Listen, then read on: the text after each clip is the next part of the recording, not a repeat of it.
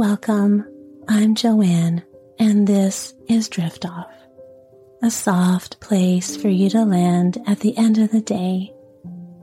I'd like to offer you a calming bedtime story tonight, softly told, with a nice, soft, gentle voice that I hope will help you feel nurtured, safe, and at ease so you can drift off.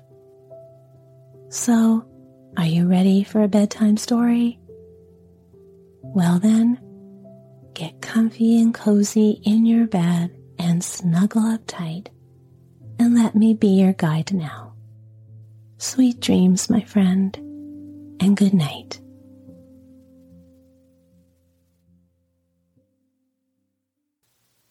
Before I begin, I wanted to let you know that there's even a better way for you to get a perfect night's sleep. There'll be no distractions and more bedtime stories. Also, you, our dear podcast listener, can enjoy amazing sleep. For just $5 a month, you can sign up for Drift Off Premium, and you'll get our episodes ad-free, 2 bonus episodes a month, and support the show to produce even more bedtime stories. Go sign up at driftoff.supercast.com or see the link in the show notes. Do you listen to bedtime stories, relaxation music, and ambient sounds to help you sleep? And do you end up waking up through the night because your ears hurt from the pressure of your earbuds? I listen to guided hypnosis and bedtime stories every night to help me fall asleep. Over the years, I've tried many different earbuds that always end up hurting my ears, preventing me from getting a good sound sleep. This is why I'm sponsoring Sleep Phones. I just love these ultra-slim wireless stereo headphones that are hidden inside a comfy headband that makes listening to audio in bed a dream. Not only do they help you get to sleep faster, but they help you stay asleep. The headband is designed specifically for all-night comfort and fit. It's luxuriously soft, hypoallergenic, machine washable, and comes in different colors and fabrics. It has superb sound quality with eco-friendly, lead-free electronics, and the wireless system provides ultimate convenience. The internal stereo system is removable and rechargeable via micro USB cable with 24 hours of battery life. My Sleep Phones play such an important role in my healthy sleep routine. They make it easier for me to sleep soundly and wake up feeling well rested. You can get your own pair of Sleep Phones now by using the special link listed in the show notes. You can also get an additional 10% discount by using my personal coupon code along with my special link. Thanks for listening, and sweet dreams.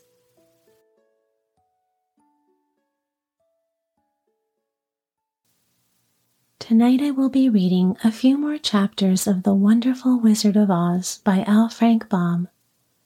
I know there are many of you who have been eagerly waiting for me to read more of these chapters, and so I want to thank you for your patience as I slowly but surely get through the readings of all the chapters of this amazing story.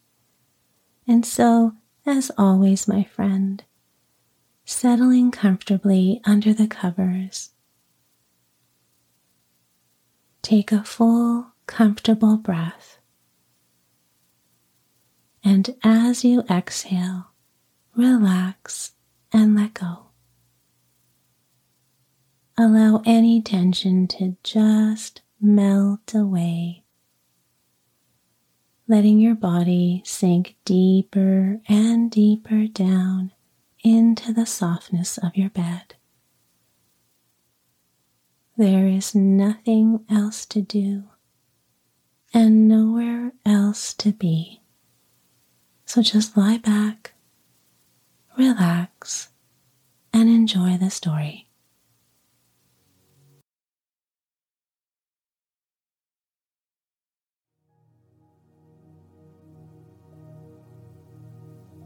Chapter 13, The Rescue. The Cowardly Lion was much pleased to hear that the Wicked Witch had been melted by a bucket of water, and Dorothy at once unlocked the gate of his prison and set him free. They went in together to the castle, where Dorothy's first act was to call all the Winkies together and tell them they were no longer slaves. There was great rejoicing among the yellow Winkies, for they had been made to work hard during many years for the Wicked Witch, who had always treated them with great cruelty. They kept this day as a holiday then and ever after, and spent the time in feasting and dancing. "If our friends, the Scarecrow and the Tin Woodman, were only with us," said the Lion, "I should be quite happy." "Don't you suppose we could rescue them?" asked the girl anxiously. "We can try," answered the Lion. So they called the Yellow Winkies and asked them if they would help to rescue their friends, and the Winkies said they would be delighted to do all in their power for Dorothy, who had set them free from bondage. So she chose a number of the Winkies who looked as if they knew the most, and they all started away. They traveled that day and part of the next until they came to the rocky plain where the Tin Woodman lay, all battered and bent.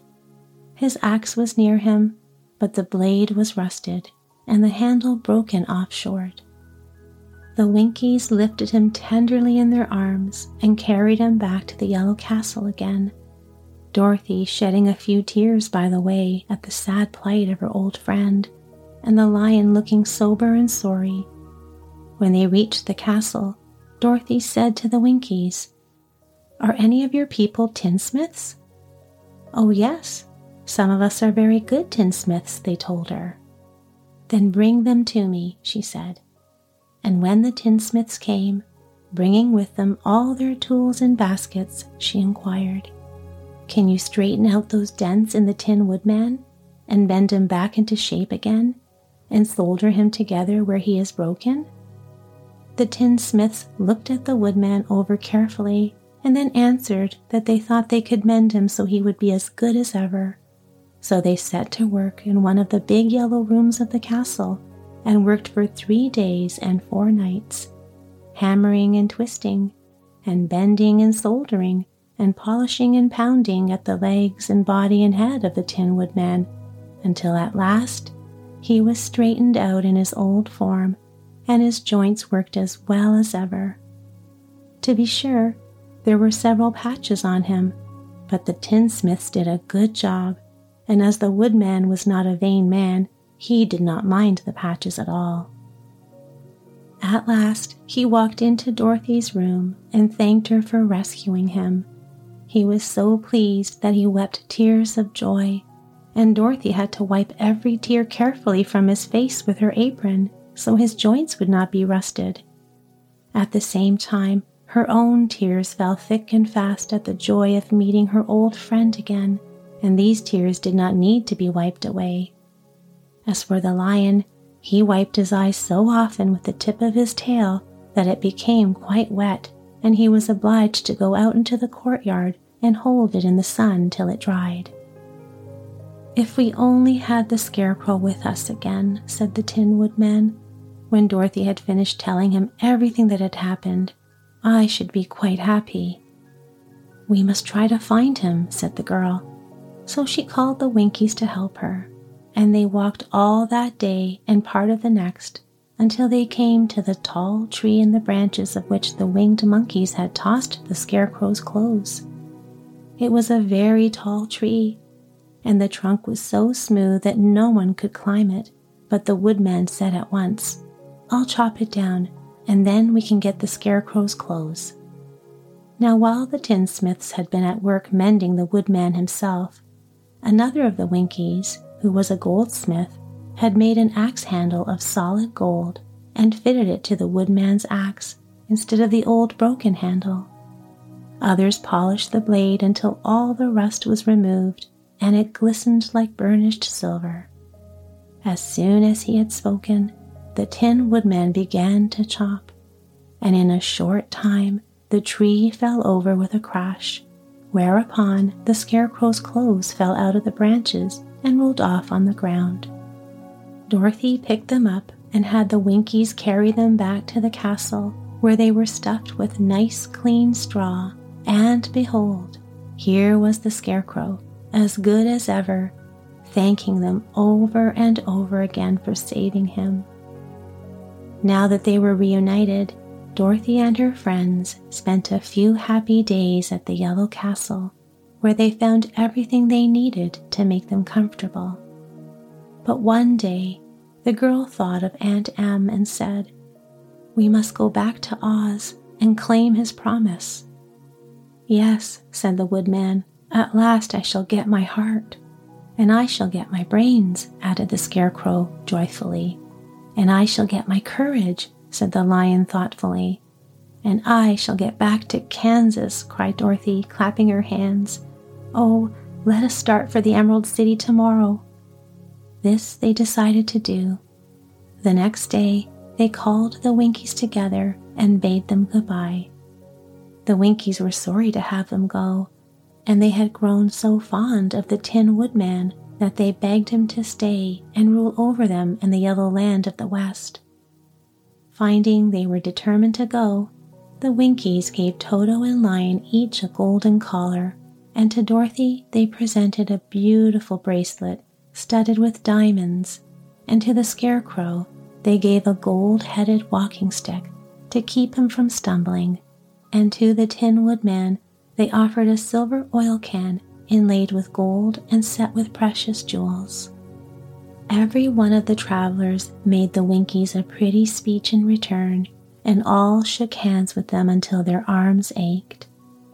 Dorothy went to the witch's cupboard to fill her basket with food for the journey, and there she saw the golden cap. She tried it on her own head and found that it fitted her exactly. She did not know anything about the charm of the golden cap, but she saw that it was pretty, so she made up her mind to wear it and carry her sunbonnet in the basket. Then, being prepared for the journey, they all started for the Emerald City, and the Winkies gave them 3 cheers and many good wishes to carry with them. Chapter 14. The Winged Monkeys. You will remember there was no road, not even a pathway, between the castle of the Wicked Witch and the Emerald City.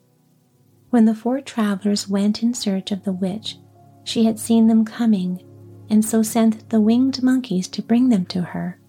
It was much harder to find their way back through the big fields of buttercups and yellow daisies than it was being carried. They knew, of course, they must go straight east toward the rising sun, and they started off in the right way. But at noon, when the sun was over their heads, they did not know which was east and which was west, and that was the reason they were lost in the great fields. They kept on walking, however, and at night the moon came out and shone brightly, so they lay down among the sweet-smelling yellow flowers and slept soundly until morning, all but the Scarecrow and the Tin Woodman. The next morning, the sun was behind a cloud, but they started on as if they were quite sure which way they were going. "If we walk far enough," said Dorothy, "I am sure we shall sometime come to some place." But day by day passed away, and they still saw nothing before them but the scarlet fields. The Scarecrow began to grumble a bit. "We have surely lost our way," he said, "and unless we find it again in time to reach the Emerald City, I shall never get my brains." "Nor I my heart," declared the Tin Woodman. "It seems to me I can scarcely wait till I get to Oz, and you must admit this is a very long journey." "I haven't the courage to keep tramping forever without getting anywhere at all," said the Cowardly Lion with a whimper. Then Dorothy lost heart. She sat down on the grass and looked at her companions, and they sat down and looked at her. And Toto found that for the first time in his life, he was too tired to chase a butterfly that flew past his head. So he put out his tongue and panted and looked at Dorothy as if to ask what they should do next. "Suppose we call the field mice," she suggested. "They could probably tell us the way to Emerald City." "To be sure they could," cried the Scarecrow. "Why didn't we think of that before?" Dorothy blew the little whistle she had always carried about her neck since the Queen of the Mice had given it to her. In a few minutes, they heard the pattering of tiny feet, and many of the small gray mice came running up to her.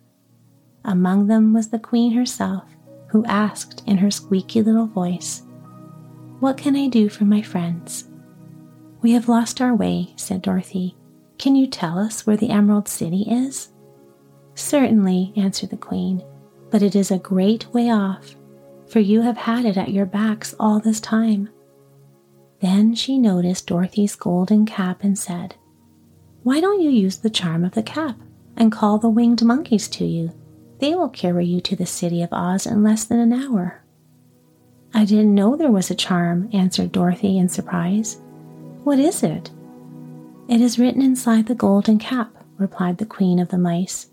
"But if you're going to call the winged monkeys, we must run away, for they are full of mischief and think it great fun to plague us." "Won't they hurt me?" asked the girl anxiously. "Oh no, they must obey the wearer of the cap. Goodbye," and she scampered out of sight with all the mice hurrying after her. Dorothy looked inside the golden cap and saw some words written upon the lining. These, she thought, must be the charm, so she read the directions carefully and put the cap upon her head and began to read the charm. When Dorothy ended the saying of the charm, they heard a great chattering and flapping of wings as the band of winged monkeys flew up to them. The king bowed low before Dorothy and asked, "What is your command?" "We wish to go to the Emerald City," said the child, "and we have lost our way." "We will carry you," replied the king, and no sooner had he spoken than 2 of the monkeys caught Dorothy in their arms and flew away with her. Others took the Scarecrow and the Woodman and the Lion, and one little monkey seized Toto and flew after them, although the dog tried hard to bite him. The Scarecrow and the Tin Woodman were rather frightened at first, for they remembered how badly the winged monkeys had treated them before, but they saw that no harm was intended, so they rode through the air quite cheerfully and had a fine time looking at the pretty gardens and woods far below them. Dorothy found herself riding easily between 2 of the biggest monkeys, one of them the king himself. They had made a chair of their hands and were careful not to hurt her. "Why do you have to obey the charm of the golden cap?" she asked. "That is a long story," answered the king with a winged laugh. "But as we have a long journey before us, I will pass the time by telling you about it if you wish." "I shall be glad to hear it," she replied. "Once," began the leader, "we were a free people, living happily in the great forest, flying from tree to tree, eating nuts and fruit, and doing just as we pleased without calling anybody master. Perhaps some of us were rather too full of mischief at times, flying down to pull the tails of the animals that had no wings, chasing birds, and throwing nuts at the people who walked in the forest. But we were careless and happy and full of fun and enjoyed every minute of the day. This was many years ago, long before Oz came out of the clouds to rule over this land. There lived here then, away at the north, a beautiful princess who was also a powerful sorceress. All her magic was used to help the people, and she was never known to hurt anyone who was good. Her name was Gaylet, and she lived in a handsome palace built from great blocks of ruby. Everyone loved her, but her greatest sorrow was that she could find no one to love in return, since all the men were much too stupid and ugly to mate with one so beautiful and wise. At last, however, she found a boy who was handsome and manly and wise beyond his years. Gaylet made her mind that when he grew to be a man, she would make him her husband, so she took him to her ruby palace and used all her magic powers to make him as strong and good and lovely as any woman could wish. When he grew to manhood, Quilala, as he was called, was said to be the best and wisest man in all the land, while his manly beauty was so great that Gaylet loved him dearly and hastened to make everything ready for the wedding. My grandfather was at the time the king of the winged monkeys, which lived in the forest near Galet's palace, and the old fellow loved a joke better than a good dinner.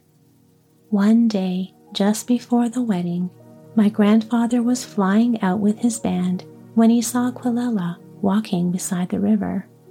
He was dressed in a rich costume of pink silk and purple velvet, and my grandfather thought he would see what he could do. At his word, the band flew down and seized Quilella, carried him in their arms until they were over the middle of the river, and then dropped him into the water. "Swim out, my fine fellow," cried my grandfather, "and see if the water has spotted your clothes." Quilella was much too wise not to swim, and he was not in the least spoiled by all his good fortune. He laughed when he came to the top of the water and swam in to shore. But when Galet came running out to him, she found his silks and velvet all ruined by the river. The princess was angry, and she knew, of course, who did it. She had all the winged monkeys brought before her, and she said at first that their wings should be tied, and they should be treated as they had treated Quilella, and dropped in the river. But my grandfather pleaded hard, for he knew the monkeys would drown in the river with their wings tied, and Quilella said a kind word for them also, so Galet finally spared them, on condition that the winged monkeys should ever after do 3 times the bidding of the owner of the golden cap. This cap had been made for a wedding present to Quilella, and it is said to have cost the princess half her kingdom. Of course, my grandfather and all the other monkeys at once agreed to the condition, and that is how it happens, that we are 3 times the slaves of the owner of the golden cap, whoever he may be. "And what became of them?" asked Dorothy, who had been greatly interested in the story. "Quilella, being the first owner of the golden cap," replied the monkey, "he was the first to lay his wishes upon us. As his bride could never bear the sight of us, he called us all to him in the forest after he had married her, and ordered us always to keep where she could never again set eyes on a winged monkey, which we were glad to do, for we were all afraid of her. This was all we ever had to do until the golden cap fell into the hands of the wicked witch of the West, who made us enslave the Winkies, and afterward drive Oz himself out of the land of the West.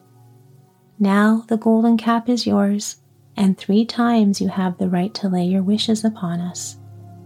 As the Monkey King finished his story, Dorothy looked down and saw the green, shining walls of the Emerald City before them.